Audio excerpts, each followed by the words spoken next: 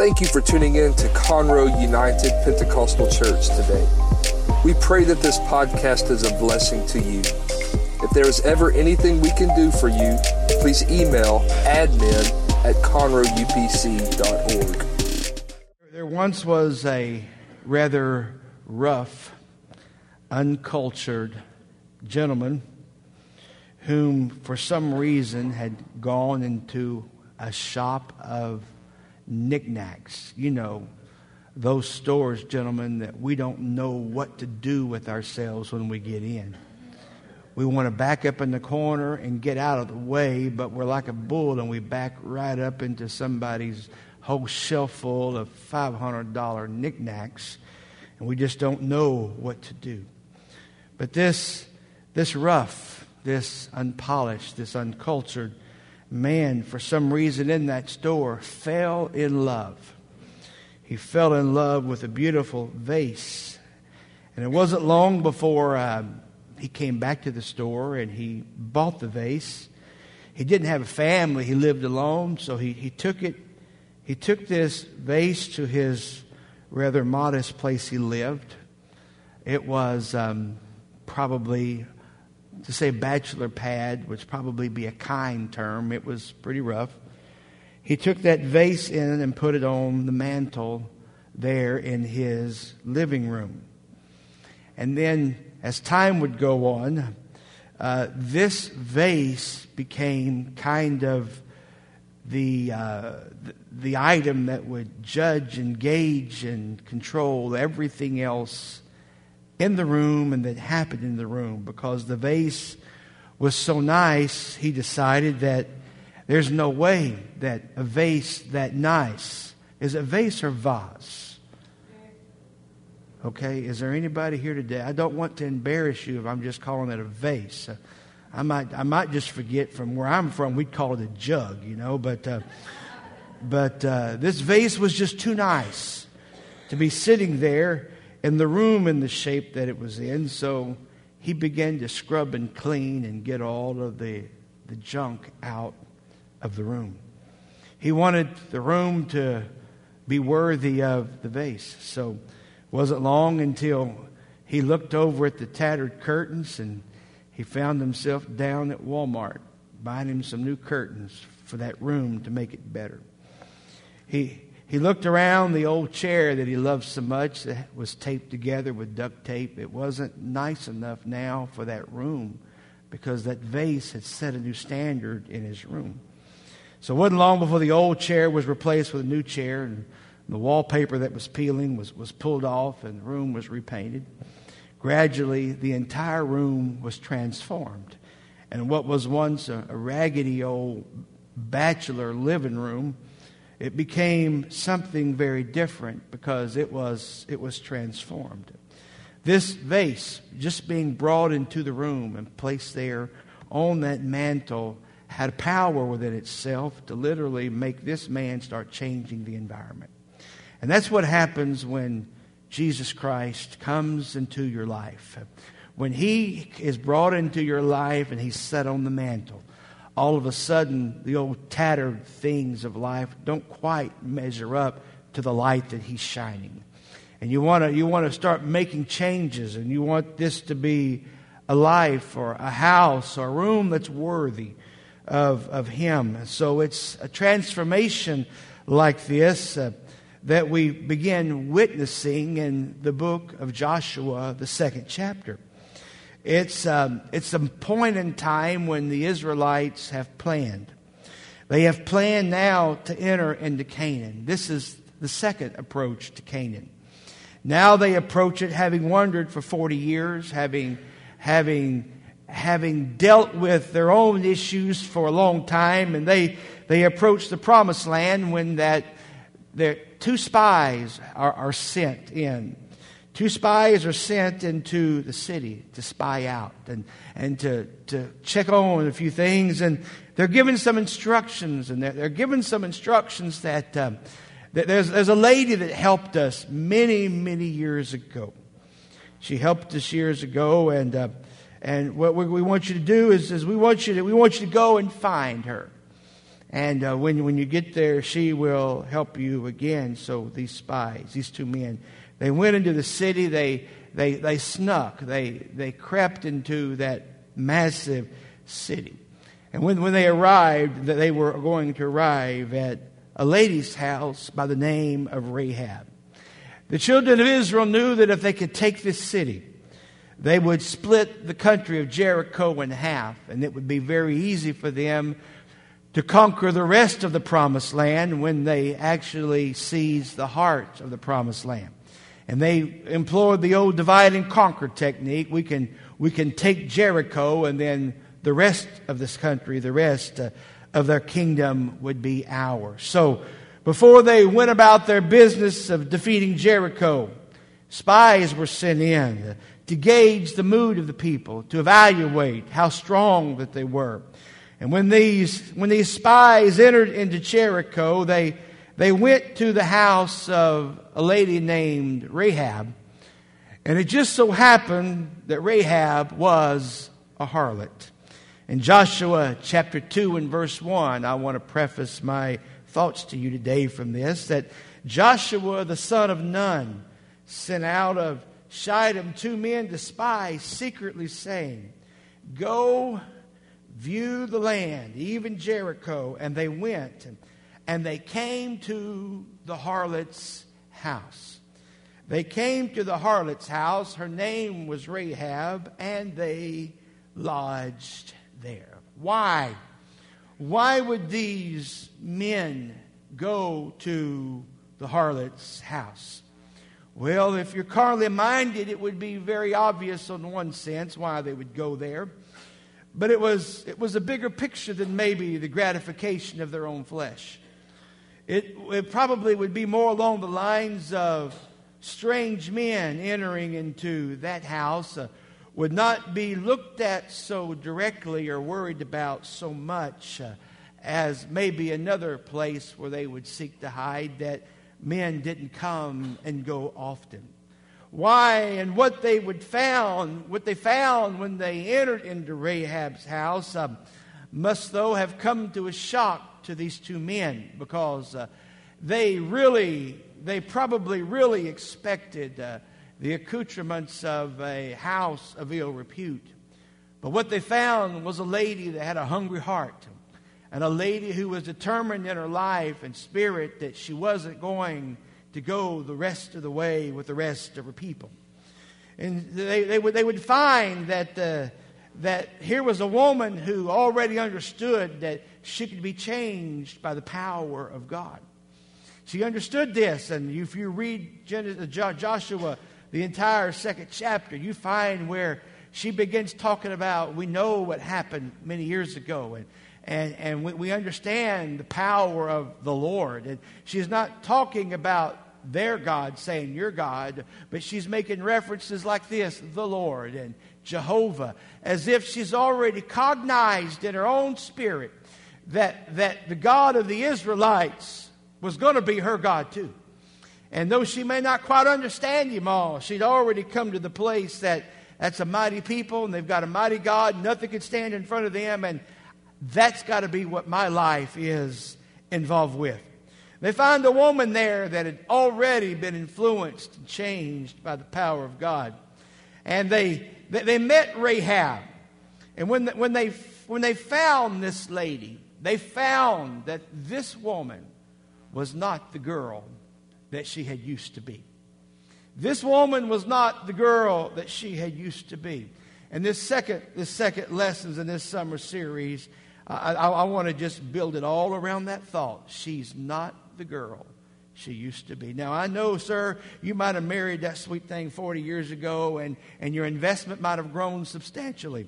Or there might have been some changes, and you look and say she's better than she was, or she's maybe not. Understand what I'm saying? She's not what she used to be.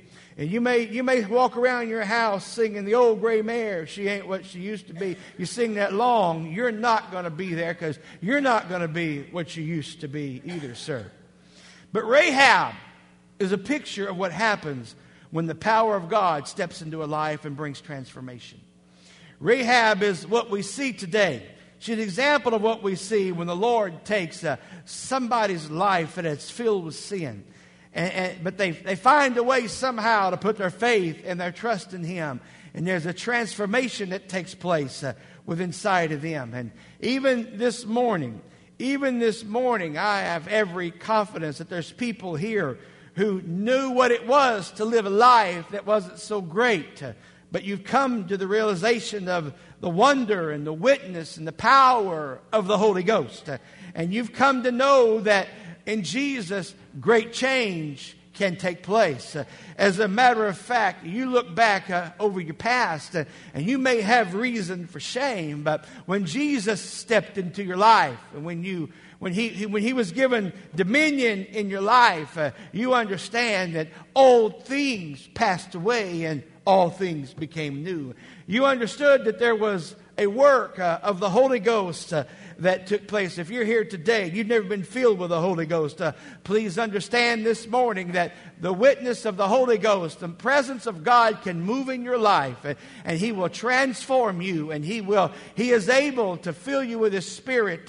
And when you're filled with the Holy Ghost, what happens is the more of the Spirit that goes into you. You have to be filled with the Holy Ghost, not touched by the Holy Ghost, not introduced to the Holy Ghost, but filled with the Holy Ghost. Because when that Spirit of God flows into your life, it starts pouring in. And the more that Spirit pours in and the higher the levels go in your life, the old life is displaced. The old past is displaced.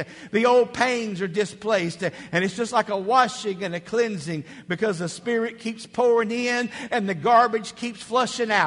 The Spirit keeps coming in and yesterday keeps going out. And so you've got to be filled with the Holy Ghost. I want to take just a few moments this morning, and I promise it will not be here real long. But I want to look at this lady named Rahab. She had a condition spiritually that was not good. She was a harlot. This was a woman of ill repute. She had somehow, by choice or by trap, had found herself engaged in a wicked lifestyle where she sold herself, she sold her body to men for money. Hers was a depraved and a wicked life. Hers was a life that no doubt was filled with condemnation. No doubt had shame. There was embarrassment. She knew what it was to walk through the city and to watch the people begin to nudge each other and whisper to each other, that is Rahab. And they would say who and what she was. Her life was not pretty. Her life was depraved. Her life was wicked. Her life was filled with shame and humiliation. She's just a picture, though, of most people before they come to God. And the day we live in and the society we live in, it used to be there was such a influence of Judeo-Christian values in our country that even people who weren't filled with the Holy Ghost and didn't necessarily live for God, they were so influenced by the Bible and the Ten Commandments and another Judeo-Christian principle that they understood how to be normal, and they understood that some things were not acceptable. But nowadays,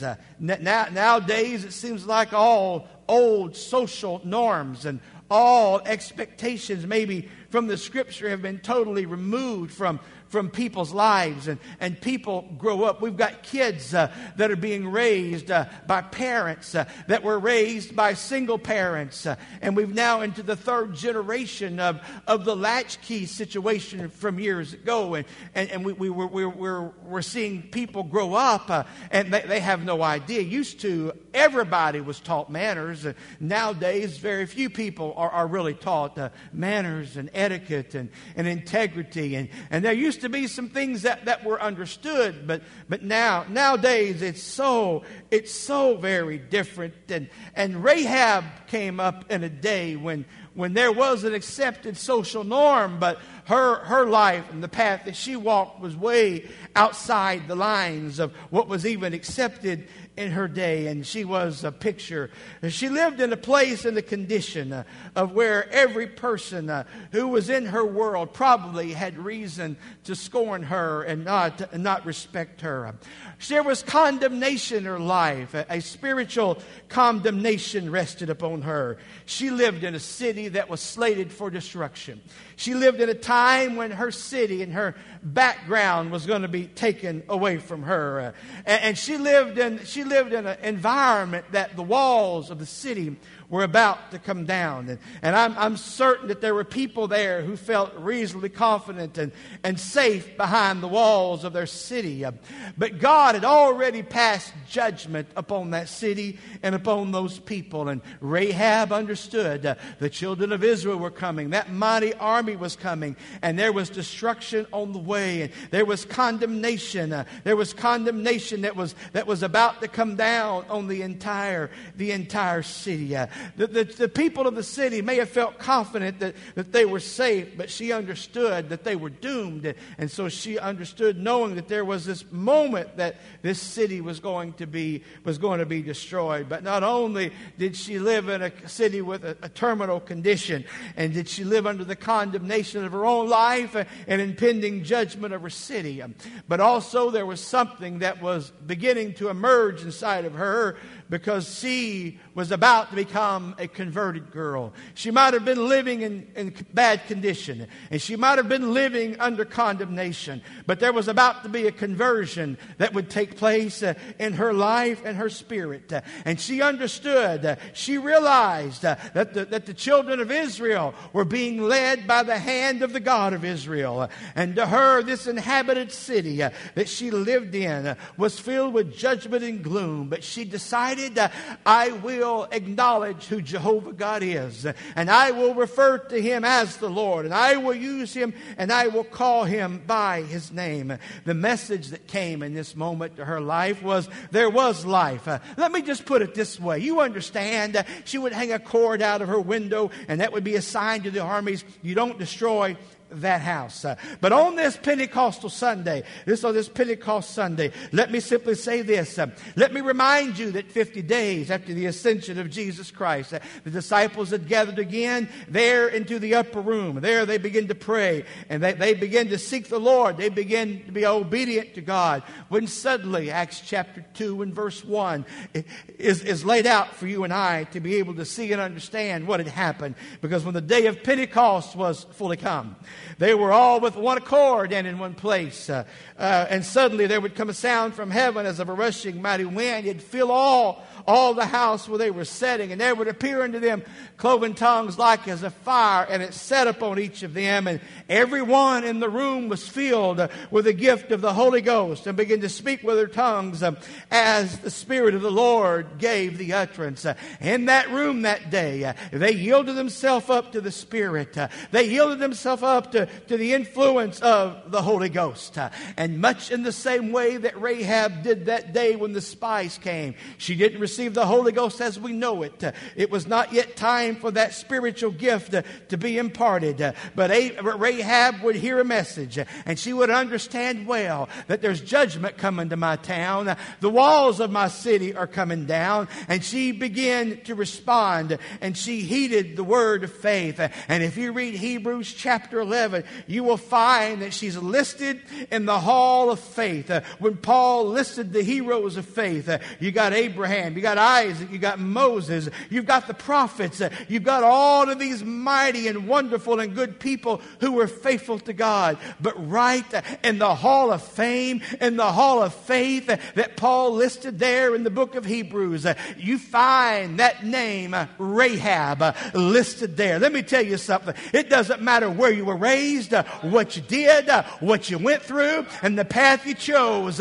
When you become in relationship with Jesus Christ, the old situations, the old conditions are going to leave. The old condemnations are going to be dealt with. And there's going to be a conversion, a transformation, a change that will take place and can take place with the hand of God in your life. And when you had an old condition that has been taken care of, and when the old condemnation conditions are gone. And when you find that conversion and transformation can take place, there you understand, you realize, you come to know that you have come to a place where you are a completed person. So look, just let me link this series of C's today together. She had a bad condition. She was condemned. She was converted, and then she was completed, because suddenly she realized that these men are coming, this army's coming, but they've given me a word that they will take care of me and they will take care of my family. Understand that this God of ours, He will take care of you and He will take care of your family.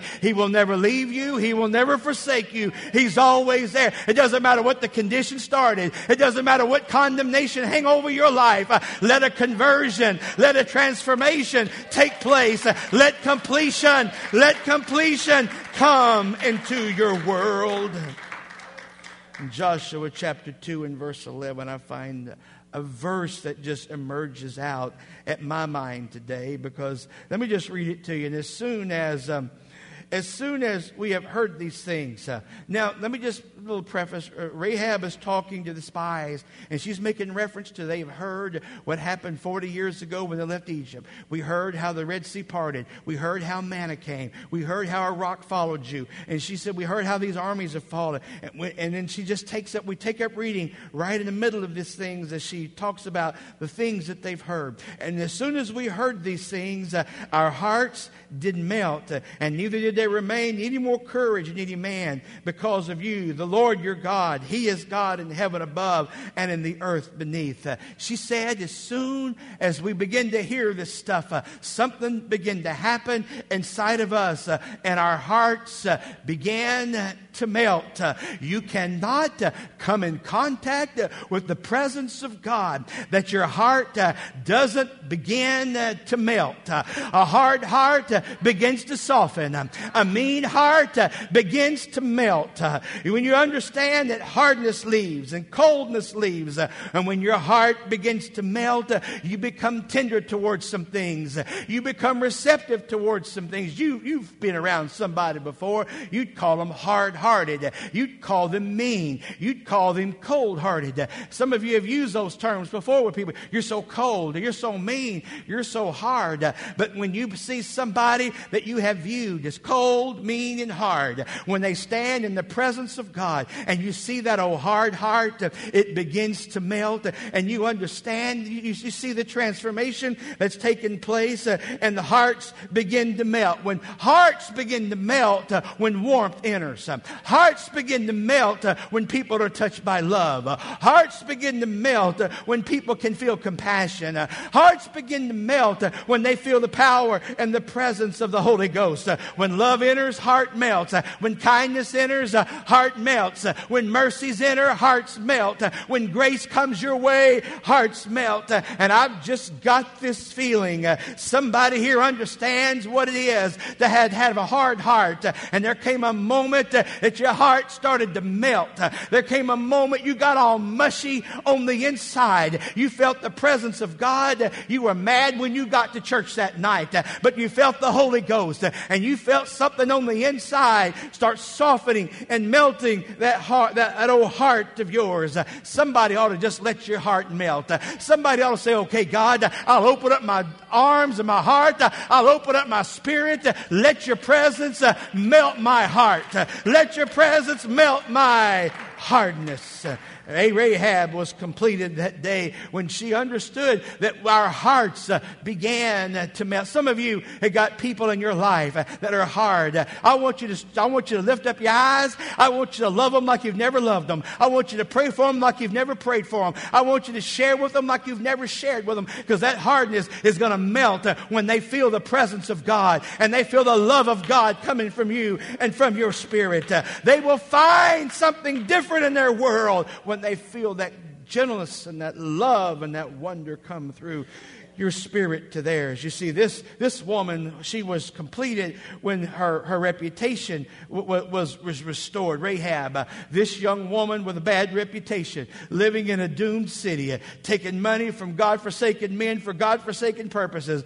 Outwardly, no doubt, this woman was attractive. She was beautiful and desirable. She was appealing to the flesh. But inside, Rahab was empty. Inside, Rahab was lonely. Inside, Rahab was lost. She lived behind walls of a city that were about to fall. She hid behind walls of a house that didn't keep strangers out. She lived behind a party. She lived behind a facade of happiness. But Rahab was not happy. But when those spies came in and they gave her the word, if you'll hang that cord out your window, when we come, there's going to be a protection, and we'll take care of your family, and we'll protect you, and everything is going to be all right. You may ask, why hang out that scarlet cord? Let me just talk about that for a moment, because you see, we have this term that we've used in our society in generations past. It's made. I wish Sister Patrick was here, because we referred to this in the past as the red light district. Last Christmas, or here a while back, Sister Patrick asked me to put some colored light bulbs out in front of her house for Christmas, and a demon got in her son-in-law. And I went down to the store and I bought red light bulbs. I brought red light bulbs to Sister Patrick's house. I put them on the outside. I had myself the biggest old laugh until the red light bulbs got spotted.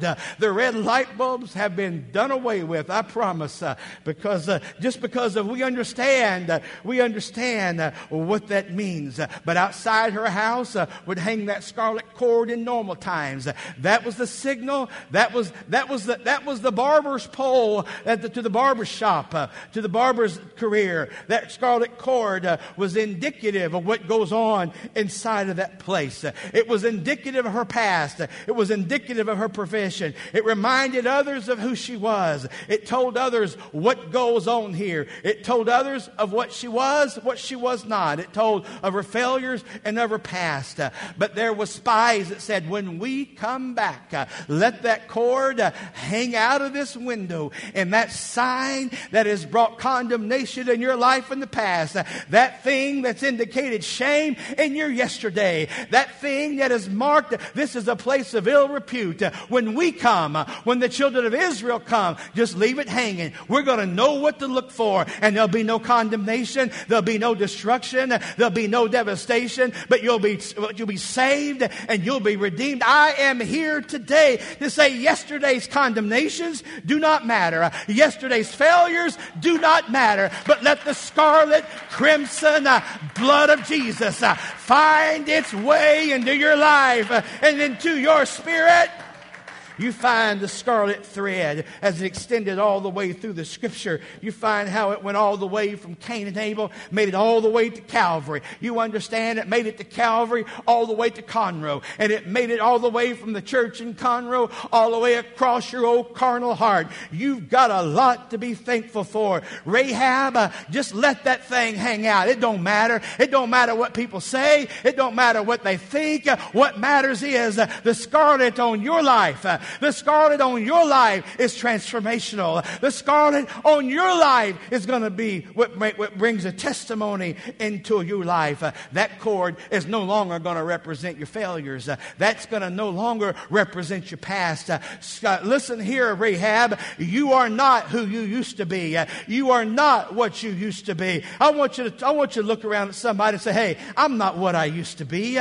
Just be honest. Hey, I've got some stuff back there, but I'm not I'm not the girl I used to be. I'm not the man I used to be, but I've been covered with the blood. Scarlet has been placed on my life. The red blood of Jesus Christ has touched the blackness of my soul, the darkness of my spirit. It's washed me. It's cleansed me. It's purged me. It's set me free. And when you understand that, you've got something to rejoice about.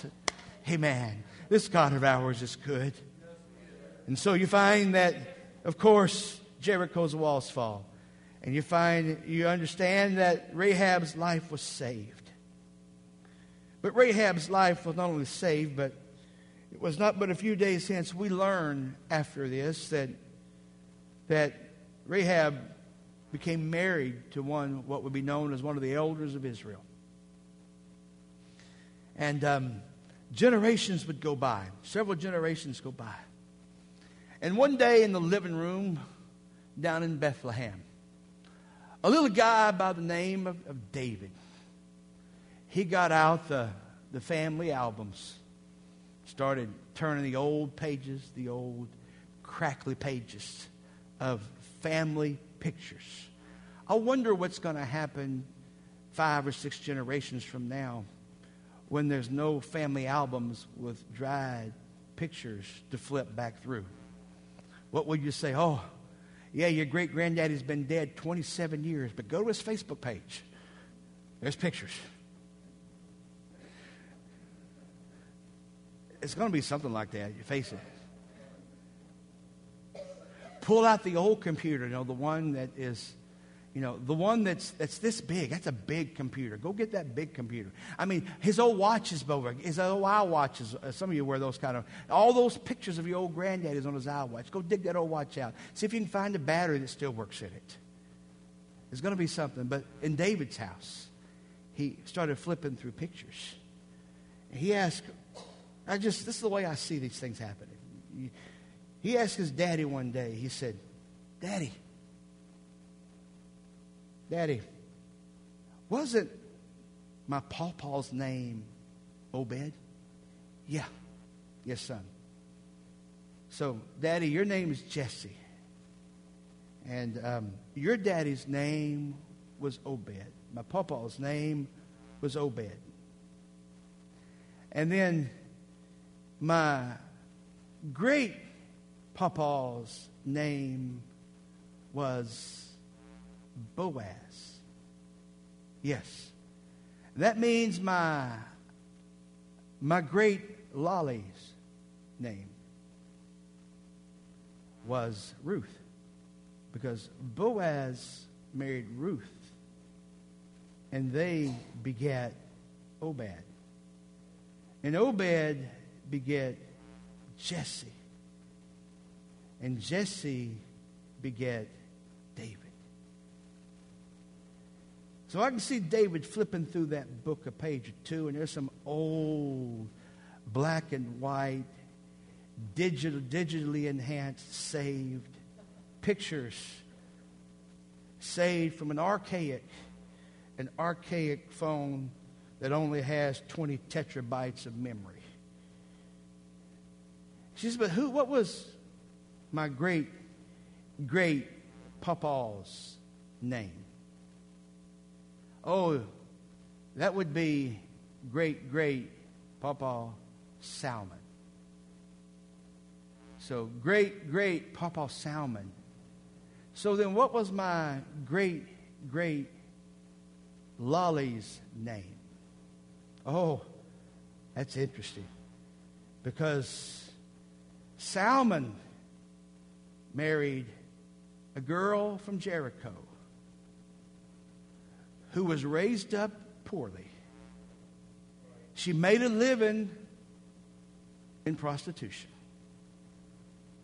Your great-grandmother's name is Rahab. So Salmon married Rahab. And they beget, what was the other guy's name? They beget Boaz. Boaz married a little girl who was raised up in the land of Moab. Came back, and Boaz and Ruth, they had a little guy by the name of Obed. Obed was my daddy's son. And Obed beget Jesse. And Jesse beget David. Hang on, Daddy.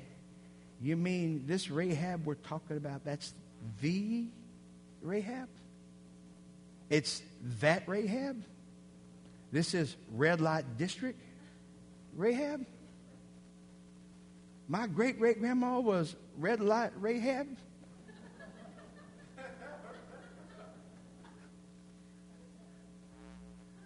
That's the way you respond. Yeah, but you think that's neat. You can't see this yet, but I want you to sit right here, David. And I want you to explain something that's going to happen. Because 40 generations from now,